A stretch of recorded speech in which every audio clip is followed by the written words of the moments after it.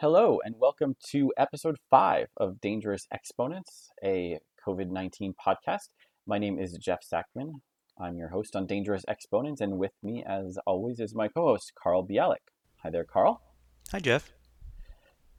In this episode, we are going to talk about herd immunity, a really important concept and a fascinating mathematical issue as well, especially as the vaccine rollout gets going and some of the math that goes into herd immunity shifts, or at least shifts focus from people getting infections to people getting vaccinated, hopefully skipping the infection step entirely. Before we really get rolling, I want to remind everyone that you can find all of our old episodes, all 4 of them, at dangerousexponents.com. And we're also going to be circulating a survey. We'd love your feedback. Uh, we have plenty of ideas of how to improve the show, but they might be pointless. Maybe you have better ones, and we'd love to know what you like, what you don't like, and what you'd like to hear from us in the future, and so on. So if you have a moment, please check that out. You'll find it on at least my Twitter at Tennis Abstract, and maybe we'll be able to link it on Podbean as well, where the main Dangerous Exponent site is. So, herd immunity. First things first is a terminology issue. Herd immunity uses the word immunity, which sounds pretty strong, a very strong form of protection, or almost impossibility of getting infected. But some people have proposed referring to the concept as herd protection as well, because herd immunity doesn't mean everyone is magically defended from the virus. It just means that the community itself is protected from an outbreak. So they prefer using herd protection as well. So Carl, before we start using whatever term we use 1,000 times in this episode, should we be saying herd protection instead? With the caveat that we try to put in toward the beginning of every episode that we are neither doctors nor epidemiologists nor scientists, but just a couple of people who like to think analytically and have done so for a living. Yeah, I think herd protection or some other term is more appropriate and maybe lost in the battlefield of ideas because it's a lot less powerful sounding. But yeah, there is no true total herd immunity, even for diseases we think we've mostly conquered from the past. Yeah, I agree. Herd protection is more accurate as a description. Since we've both been doing research for this episode and reading the term herd immunity a couple thousand times, I think we're going to fail at quickly switching over.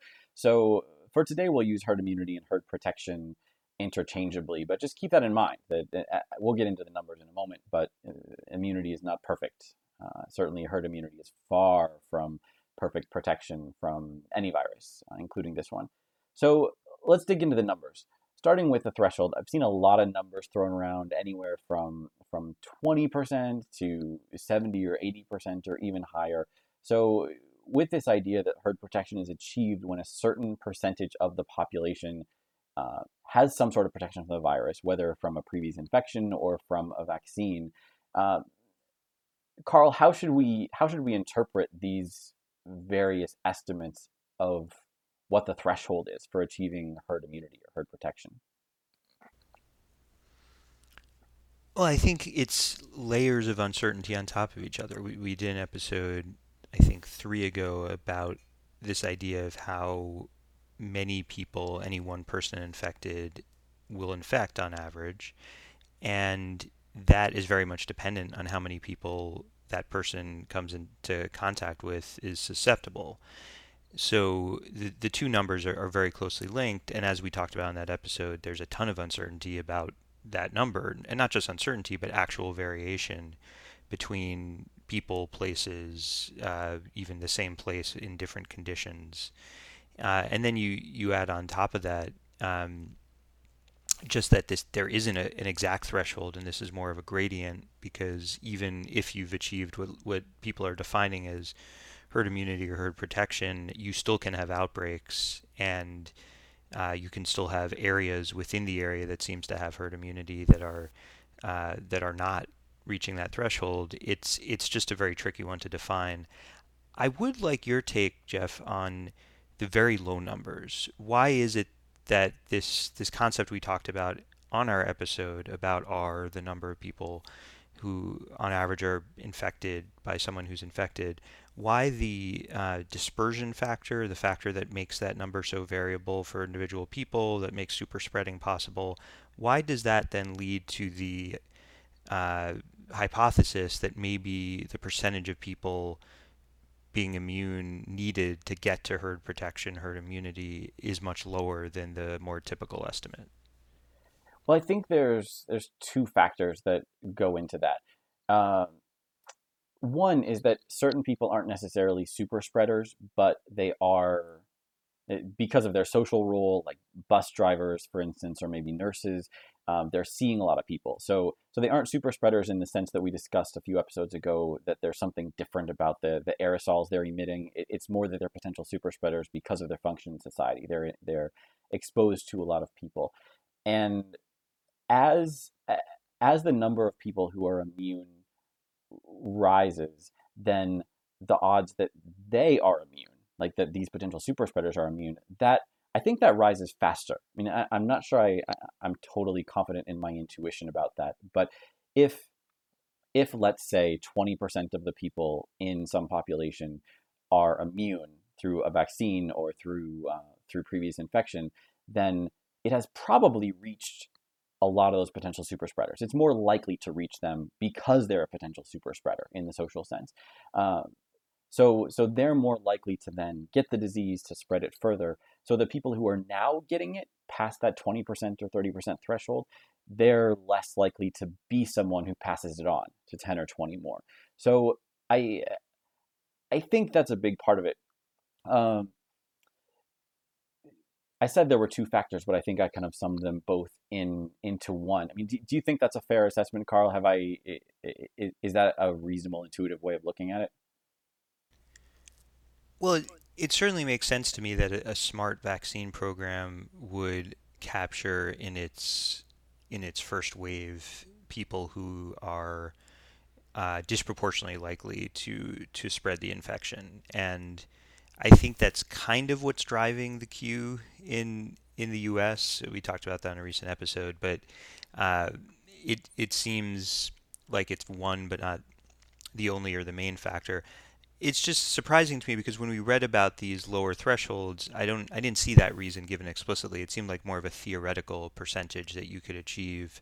And I wondered if it had to do with some sort of mathematical constraint on super spreading that kicks in faster with fewer people protected because of the unique conditions you need for these spreading events. Do you accept the general idea that there is some kind of a threshold? Do you think that's a useful way of talking about it because we need some kind of target, even though this is a sort of continuous level of protection that we're achieving?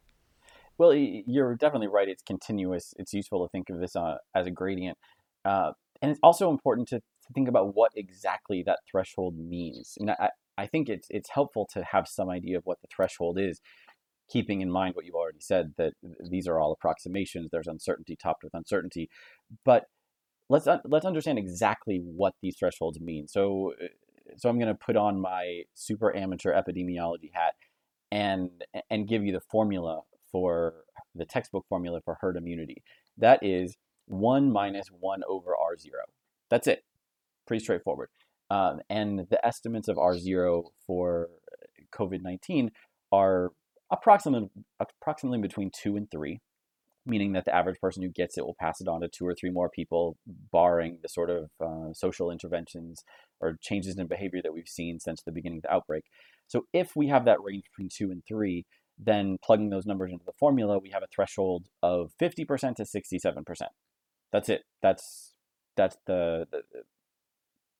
as far as the basic textbook approach takes us, and that is in the range of what we've heard in the estimates that are in the news every day. But when you look at that formula, what it's telling you, I mean, the relationship between R0 and the threshold is what it means is that threshold is where RT, I mean, R0 at any given time, where RT falls below 1. And as we discussed when we were getting into the meanings of these exponents, when RT falls below 1, that's good news, but it's not great news. I mean, there's a lot of infections out there in the U.S. and globally, and if RT is zero point 0.9, then that means a lot more people are getting the virus. I mean, almost as many people as have it right now, or at least have gotten it in the last 5 days. The definition of the generation of COVID-19. So the threshold of 50 to 67% simply means that's the point when the rate of infection slows down, not when it stops, not when it magically becomes not threatening to the fabric of society, just when it starts slowing down. So we have to keep that in mind, that the numbers in that range are saying this is when we can start to breathe a little easier. Maybe we start putting less pressure on the health system.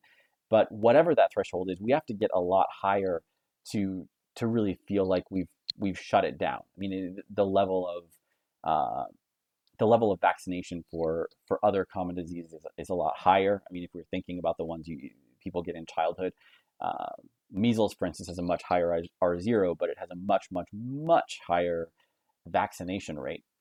So the question then is, if we think we know what the herd immunity threshold is, it's not entirely clear what it means. I mean, if we magically reach this level where RT got down to zero point 0.9, and I'll throw this back at you, Carl. I mean, what changes? I mean, we're not suddenly out in the streets partying or dancing because RT has gotten down to zero point 0.9, are we? We're still taking most of the same precautions we're taking now. Yeah, I think this theory, the using the formula to get to the threshold is the right way to get to the number that people are talking about, but it's not really representative of what's happening out there with this pandemic and with the vaccine. So I think the theory is, the reason that formula works is like if you would, under complete, you know, blank circumstances, you don't know there's a pandemic, you're not doing anything as a society to stop it. If you get infected, or sorry, Jeff, let's hope you don't. If I get infected and I would infect three other people, if two of those three people are immune, then I can only pass it on to one. And so the outbreak won't grow because I'm only passing it on to one other person. So that's where you get from three to two-thirds needed for the threshold. In reality, where we are is some percentage of the US population, and I think the estimates put it somewhere in the 10 to 20% range, likely have been infected at this point and are therefore have some kind of immunity from having been infected. Then we're going to be vaccinating people, some of whom themselves have been infected, but generally those people are not in the first group. Um, and we also have all the other steps we've been taking to to effectively drive our way down, because we don't have an outbreak anywhere in any major country, thankfully, where the reproduction numbers anywhere like between 2 and 3. We're talking about numbers even for outbreaks that are growing that are just a little bit above 1. So we've already protected the herd in large part by the herd taking all of these steps that are very harmful and expensive in other ways. And as we vaccinate and as the protection comes more from people having biological immunity than from measures to reduce exposure and infection, you can imagine some kind of hopefully very delicate and careful, in practice probably somewhat clumsy step where, okay, we vaccinated more people, we can relax the rules a little. We vaccinated more people, we can relax the rules a little. So at the end of it all, if we get to 67%, the RT would be zero point 0.9 if we didn't also have these other protective measures, but I expect we still will have some protective measures, and that while we won't all of a sudden open everything up, we will have been continually opening things up somewhat, and we'll open them up a little more at that point. But yeah, if there's still the level of outbreak we have now, an RT of zero point 0.9 is still going to mean a lot more people getting infected, going to the hospital, and dying, even with the supposed herd protection. Yeah, I mean, the important point is that the again, going back to what the textbooks say about this herd immunity or herd protection is not the level at which the virus is eradicated. I mean, it's very, very, very far from that. It's the point at which there's no longer an outbreak. It is essentially a protecting the herd from an outbreak. Um, and yeah, that's all definitional. If RT is below 1, then there are plenty more cases happening, but there's no outbreak, at least not in the sense that we had early on. It might feel like an outbreak because of the sheer raw numbers involved, but it's not exploding. The exponents are finally moving in the right direction. Um, but one thing that I sense this is one of your main interests in how all these factors fit together, Carl, is it's one thing to say the threshold is 70%, or we need to vaccinate X percent of the population to achieve our goals. But the problem isn't at the macro level. We can talk about the numbers at the country level or the state level, but ultimately, I mean, we're not getting infected based on the behavior of 300 million other people. We're getting infected based on the behavior of a fairly limited number of people, most of them in our immediate physical geographic area.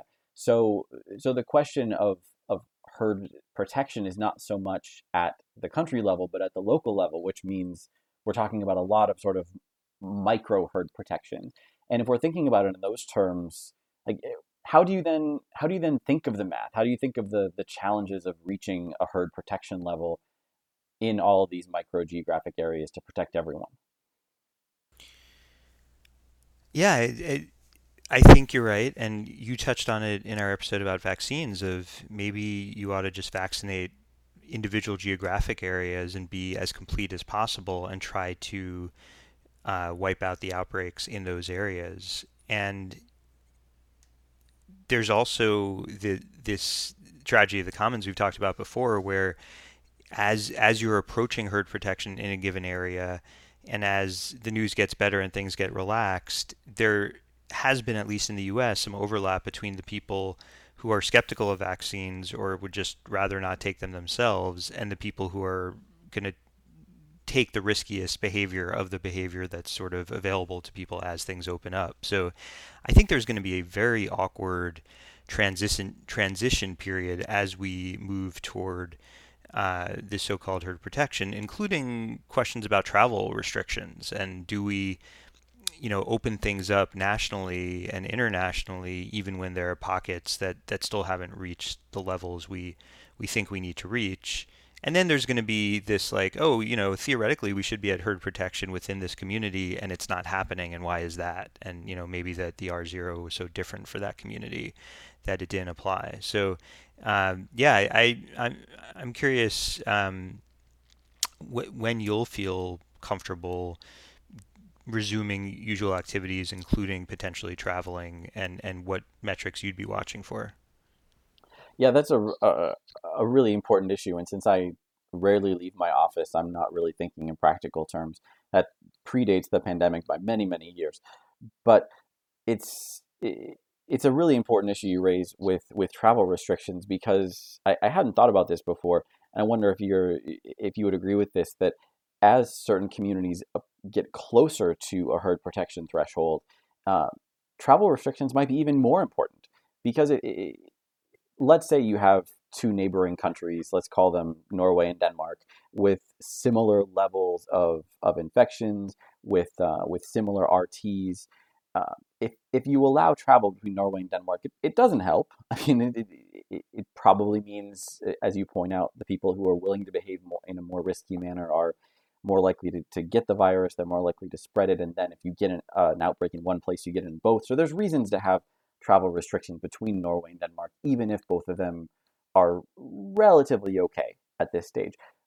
But if one of them starts vaccinating and the other doesn't, then even if both of them are still doing okay by 2020 standards, the 2021 standards are going to be different. And it feels like you'd have a lot of places sort of turn into New Zealand. New Zealand has very aggressively kept outbreaks at bay. Um, they have the luxury of having limited ways into the country, so it's probably easier for them to control their borders than it is for countries in Europe. But does that make sense as a logical extension of what we're talking about here? That as certain communities approach the herd protection threshold, that they're going to be even more careful about travel in and out than they were before? Yeah, I think so. I think they have to be. Um, they have to like protect their hard-won um, suppression of the outbreak. Although, in practice, I think all of these travel restrictions have exceptions, and there are plenty of ways for the pandemic to spread within places. But I mean, I think this is going to be a really big. We'll see what happens between Norway and Denmark. There are also just whole regions of the world, not surprisingly, the poorer parts of the world that aren't getting access to the vaccine, at least not at first. And I think that could create a real differential in their recovery and their rejoining of the sort of global economic uh, environment of trade and tourism and everything else. So, yeah, I mean, you could imagine there being like dashboards of what the protection level is and what the vaccination rate is in different countries, and even if there aren't hard restrictions, people making decisions about where to stage business events, where to travel, where to stage sporting events. These sorts of factors are going to have significant impacts on society, even beyond the level of outbreaks and infections. So it's interesting. You'll see headlines referring to herd immunity as a strategy or herd immunity as a goal, and I think generally epidemiologists think that's ridiculous and stupid, and most countries have not gone down the route of anything like that, and we'll get into that in a moment. But again, it's a technical term. I mean, it's funny how so many of these terms that used to sit dusty in epidemiological textbooks, now they're on the front page of every newspaper in the world. And this is a great example that herd immunity isn't a strategy. Herd immunity is a theoretical number. It's a construct that normally we can only really pin down after the pandemic is over. We can only estimate it now. So saying it's a strategy is not just possibly foolish, it's just kind of grammatically incorrect. But let's talk about what people mean by that. So when we've heard about countries pursuing or potentially pursuing herd immunity as a strategy, Carl, what do they mean? I mean, they're talking about getting there without the vaccine, right? By just getting a lot of people infected. Is that fair? Yeah, I think the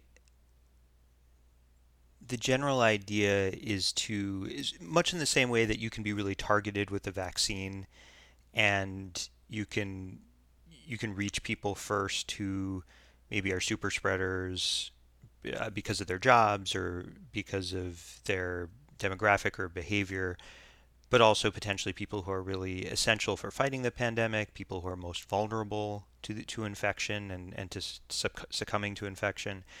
That somehow the strategy without a vaccine is that you can target the infection itself, that you can have the people who are least likely to get very sick and die from the pandemic, to get them infected first and get them to spread it only within their group, and that then enough people will have been infected and will have immunity from having been infected that will suppress the overall outbreak and protect people who are most vulnerable without having to shut down aspects of the economy or change aspects of the economy. I mean, shutdown is a loaded catch-all that includes wearing masks and avoiding close contact indoors, neither of which need to shut down the economy.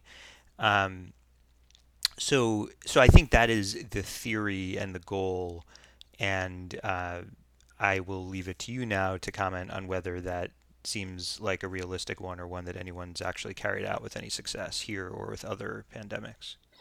Well, it certainly isn't anything that anyone's carried out with any success against COVID-19. That's for sure. I mean, the only places that have been successful are the ones that are very aggressively contact tracing and also managing their borders. So we're basically talking about what New Zealand, Japan, Taiwan, maybe South Korea, uh, just a few places. So they have certainly not gotten there via any kind of herd immunity. There's no question about that. Uh, and your other question in there was if if that could be achieved or had been achieved with other viruses or diseases. And there's a very direct quote from that in in the Atlantic's social distance podcast from an expert whose name I apparently forgot to jot down, so apologies for that. But he basically said there's never been a real case of herd immunity through infection for any disease ever. I mean, that's about as clear as you could ask for. It's just not possible. I mean, and any disease with this kind of potential for harm, with the death rates that this has, with the lingering physical sickness effects that it has. I mean, you're talking about so much collateral damage to reach this threshold and protect everyone else. I mean, if you buy into a threshold number of 70%, you're talking about asking 70% of the population to suffer to protect the other 30%, which sounds pretty ridiculous, even if you take the most cold-blooded, economic, utilitarian kind of trade-off approach to the problem.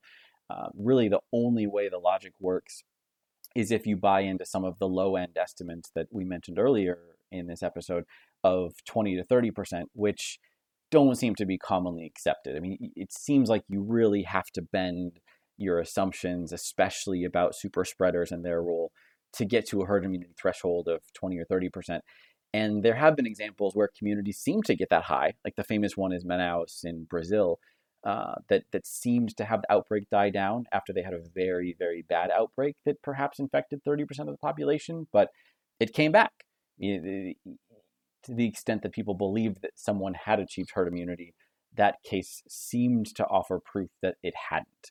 And one of the factors that might have been an issue in Manaus, it's definitely a longer term factor we're all facing, is how long this immunity lasts. I mean, we're using the term immunity as if we all agree on what it means, but it's not super clear what it means. I mean, herd protection is not necessarily for all time. If 70% of the people are immune, that doesn't necessarily mean 70% are immune 12 months from now. And Carl, that seems like one of the biggest factors that needs to be taken into account when we're calculating these thresholds is how long the immunity lasts, both from infection and disease, and how do you take that into account in interpreting these herd immunity thresholds? Yeah, I mean, I think that's a really big source of uncertainty for both acquiring immunity from having been infected or from having been vaccinated. And as long as this hellscape feels like it's lasted, we still don't have as much information as we would need in terms of how long-term likelihood of reinfection, protection from either source of immunity to really know. It does seem like there's some indication that the immunity from the vaccines could be longer lasting on average, but this probably also varies quite a bit from people. And, you know, all the public health advice reflecting this uncertainty is even if you've been infected before, you should take the same precautions as everybody else. You should get vaccinated when you can. So there's clearly some uncertainty there. There's also, I think we can talk about later, but there's the point of like it's not just about vaccinating the percentage of people who you need, but that percentage actually get an effective result from the vaccine. Not everyone who is vaccinated is going to end up with immunity protection. I do want to just back up for a second and say that you said something like, well, 70% of people might have to suffer to protect the other 30%. And I think there's this misconception, and let's just call them out. There have been 3 countries that either have talked about herd immunity as a strategy at the upper levels of government or have been talked about as if they were pursuing it: Sweden, the UK, and the US. There may be others. Maybe Brazil, sort of indifference was some of the same thing. And there's this implicit idea that what's behind it is that, 70% or some large percentage of the population can just get this and be okay. And the 2 big problems I see there, and I want to hear what you think about, Jeff. One is we are all connected as a society. We can't actually separate out the people who are least susceptible because they are the people who work with, who visit, who interact with through 2 or 3 degrees of removal with the people who are most vulnerable. And if the overall levels are very high, then that's risky. And then secondly, as a relative measure of how it affects somebody's likelihood of getting very sick or dying in a given period, everyone is susceptible to coronavirus. Yeah, I mean, 18 to 34-year-olds are much less likely to die if they're infected, but they're much less likely to die, period. But if you look at the relative effect on their mortality rates of coronavirus, it's enormous. So there is still this really great toll, even if it's not as high in terms of the absolute rates of fatality.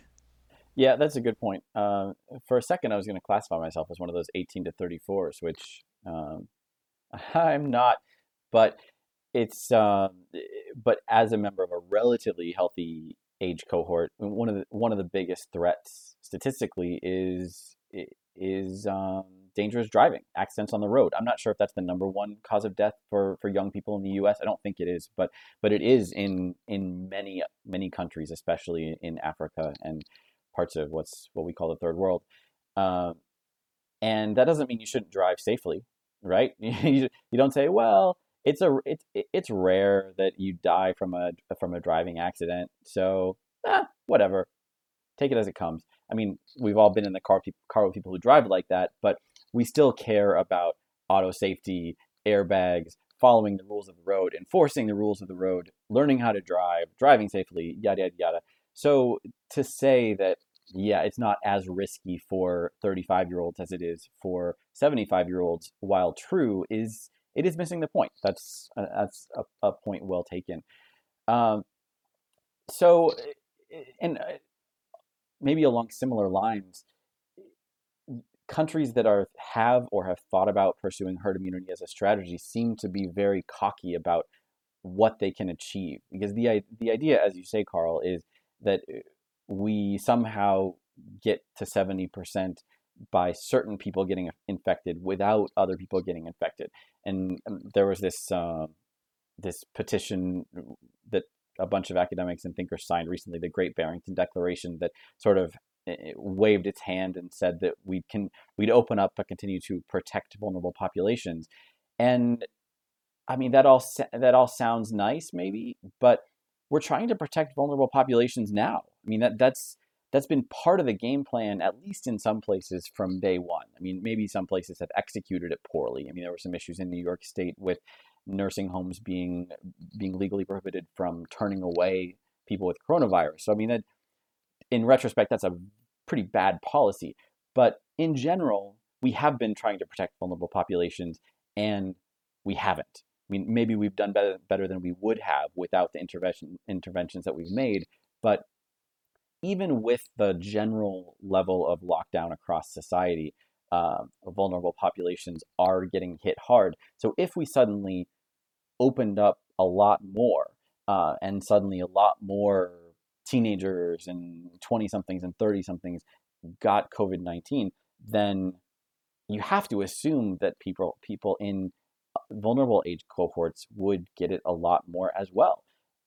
So it seems like, it, even if you accept the premises of people who want to seek herd immunity through infection, it seems far fetched. I mean, I've already outlined one way of thinking about it, that you're putting 70% of the population at risk in exchange for saving the other 30. But that's assuming you can do it. And I just don't see the evidence that you can. I mean, is that a fair summary, Carl? Is there something that I'm missing? Is there some way to better protect vulnerable populations than we've been doing already? I mean, I think somehow if you knew going into this that we wouldn't have a vaccine for years, and you could somehow turn the dials on various factors of like how we're trying to protect ourselves in other ways, to focus on only the least vulnerable members of society being the most exposed, but keeping the number who actually are getting very sick and needing hospitalization to a manageable level, while also making sure that healthcare workers aren't getting sick and and teachers and other essential workers. I mean, it just suddenly the numbers just don't add up. Like you would need to somehow keep RT at 1, keep the outbreak at a very steady level, monitor everything and make sure that society is not breaking down and that people with other health needs are having their needs met, and that it would somehow that all of this would last for long enough that would end up leaving you with herd protection, even with this question of we don't know how long the protection lasts for any individual who's been infected. None of that is realistic for what the situation was when we entered the pandemic. So yeah, it just doesn't seem like it would get you somewhere worth having gotten to with all the costs and risks associated with that approach. Yeah, I think it's easy to, especially for politicians who are getting accustomed to having this power to shut down certain things and open up other things at will. It's easy to imagine they have more power than they really do. And society is so interconnected. I mean, one of the things that kind of blew my mind early in the pandemic was a, a reason why a lot of older people in nursing homes were getting the virus, even when we knew they were at risk. Certain measures were already being taken. Was that a lot of nursing home workers are working in multiple places? I mean, you can't simply shut down a nursing home. I mean, you can't quarantine a nursing home 100% unless you're willing to have all of the support staff live there full time and all the suppliers live there full time. I mean, it's just, you can't totally shut virtually anything down. Uh, and that means that you can't control things at the level you'd have to, even if this sort of herd immunity through infection strategy made sense, which in itself, again, is probably not true. But even if we take it on in the most charitable manner possible, we're still ending up with something that sounds impossible. So, um, you already teased this as a subject, Carl. I wanted to make sure not to miss this. Is we're talking about these various thresholds, whatever you believe it is, 50%, 67%, 70, higher. Uh, we're going to end up getting there. Optimistically, we're going to end up getting there by some combination of people who are already infected and a much larger chunk of people who are getting the vaccine. And it's easy to say, okay, in the US, let's estimate 20% of people have been infected, therefore 50% of people need to get the vaccine. Then we get to 70, and snap your fingers, do a little dance, and you're done. Uh, but it's not quite that simple, right? I mean, the idea is you have to have 70% be immune. And if you have 20% theoretically immune from infection, 50% getting the vaccine, that doesn't add up to 70, does it?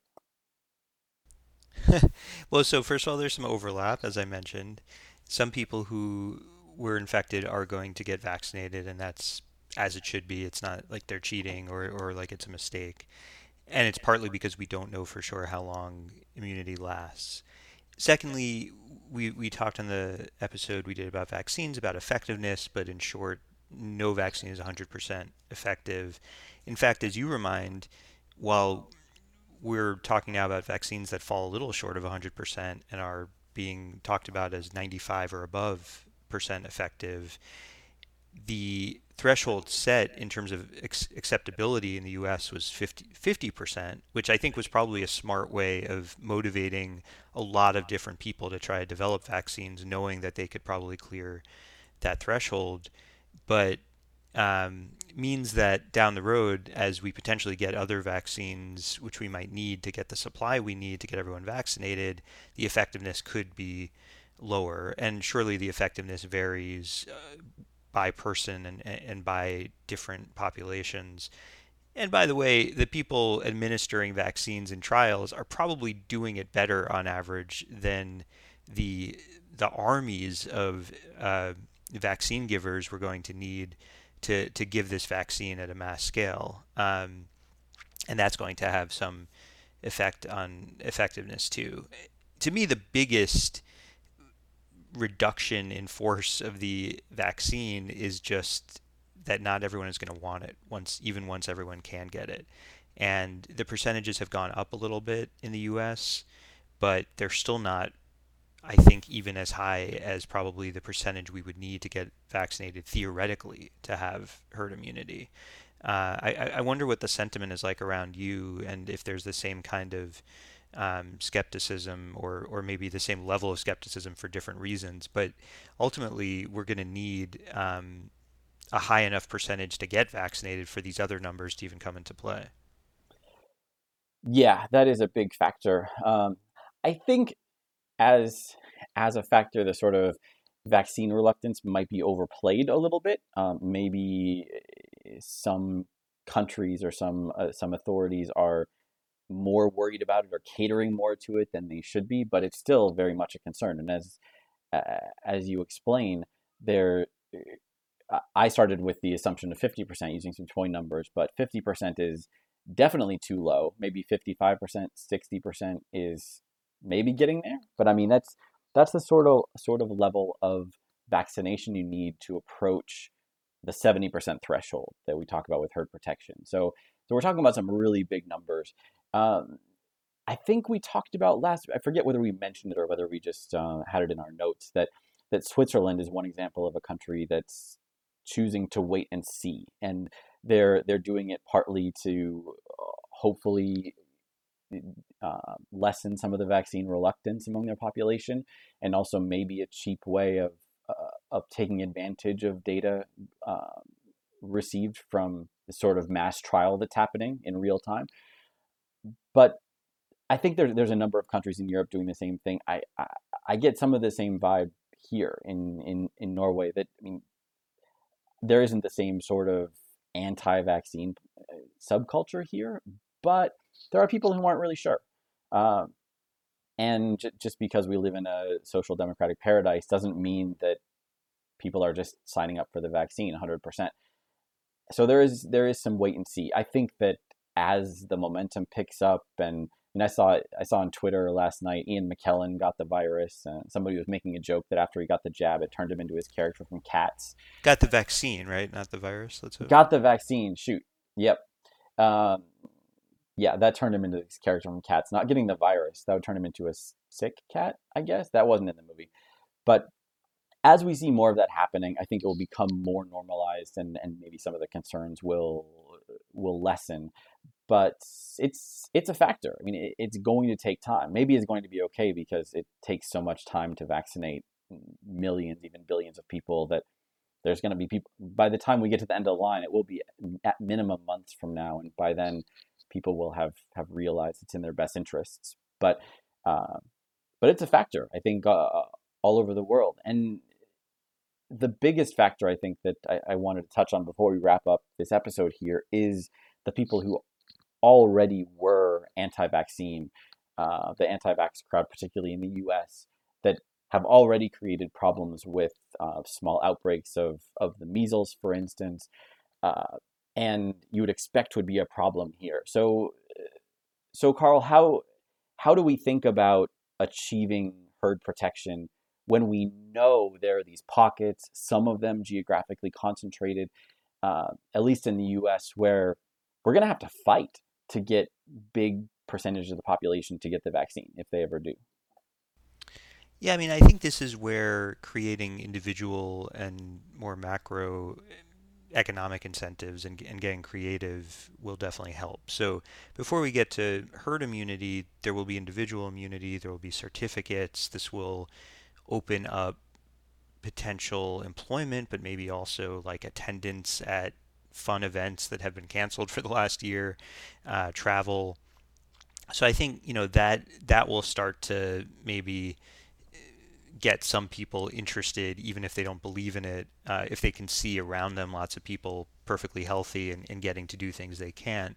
And then from a more macro level, I mean, I can see this being very punitive and maybe harsh about some communities where it's not about anti-vax but other reasons. But I imagine we're going to have stats on like the vaccination level in different places. And even if we don't directly have those stats, we're going to have outbreak stats. We already do, and those will be directly affected, and that will affect tourism decisions. It will affect decisions around setting up business offices and meetings and people choosing to relocate to places. So I think there will be, much like we've seen economic pressure being one of the big factors in pushing parts of the U.S. that, let's say, were anti-gay rights or anti-trans rights to change at least their official position because it just was too costly. I think there will be the potential for such measures, and it'll be interesting to see if certain countries or certain states try steps like that to nudge up these numbers more globally, because we need herd immunity everywhere if we're going to have it anywhere. Yeah, and it's still a first step. I mean, that's the thing, that it feels like this enormous hurdle to overcome, uh, even at the local level, but certainly at the global level. And even then, we hit that threshold. And again, the threshold isn't magically it's over. Everybody partying in the streets. We're back to normal life. That just means there's no more large scale outbreaks. RT is decreasing, and we're gently, eventually returning to normal. And that's all. So hopefully, this episode has sort of uh, given you a better idea of what herd protection means, why herd immunity might not be the right term to use, some of the factors that go into a society reaching it, whether you can get there by infection. Lots of ground packed into those two words that we're seeing in the headlines every day, and lots of math too, which is right up our alley. So thank you, Carl, for joining me for this. I think this has been a really useful conversation. Yeah, thanks, Jeff. Uh, and thanks everyone for listening. This has been episode 5 of Dangerous Exponents. You can find us at dangerousexponents.com. As I said at the outset, we're going to circulate a survey asking just a few questions about what you think of the podcast, where you'd like to be different or better, maybe a new host, something along those lines. So check for that. It'll at least be on my Twitter at Tennis Abstract. We'd love to get as many responses as possible. So thanks to anyone who fills that out, and check back soon for episode 6. We'll see you then.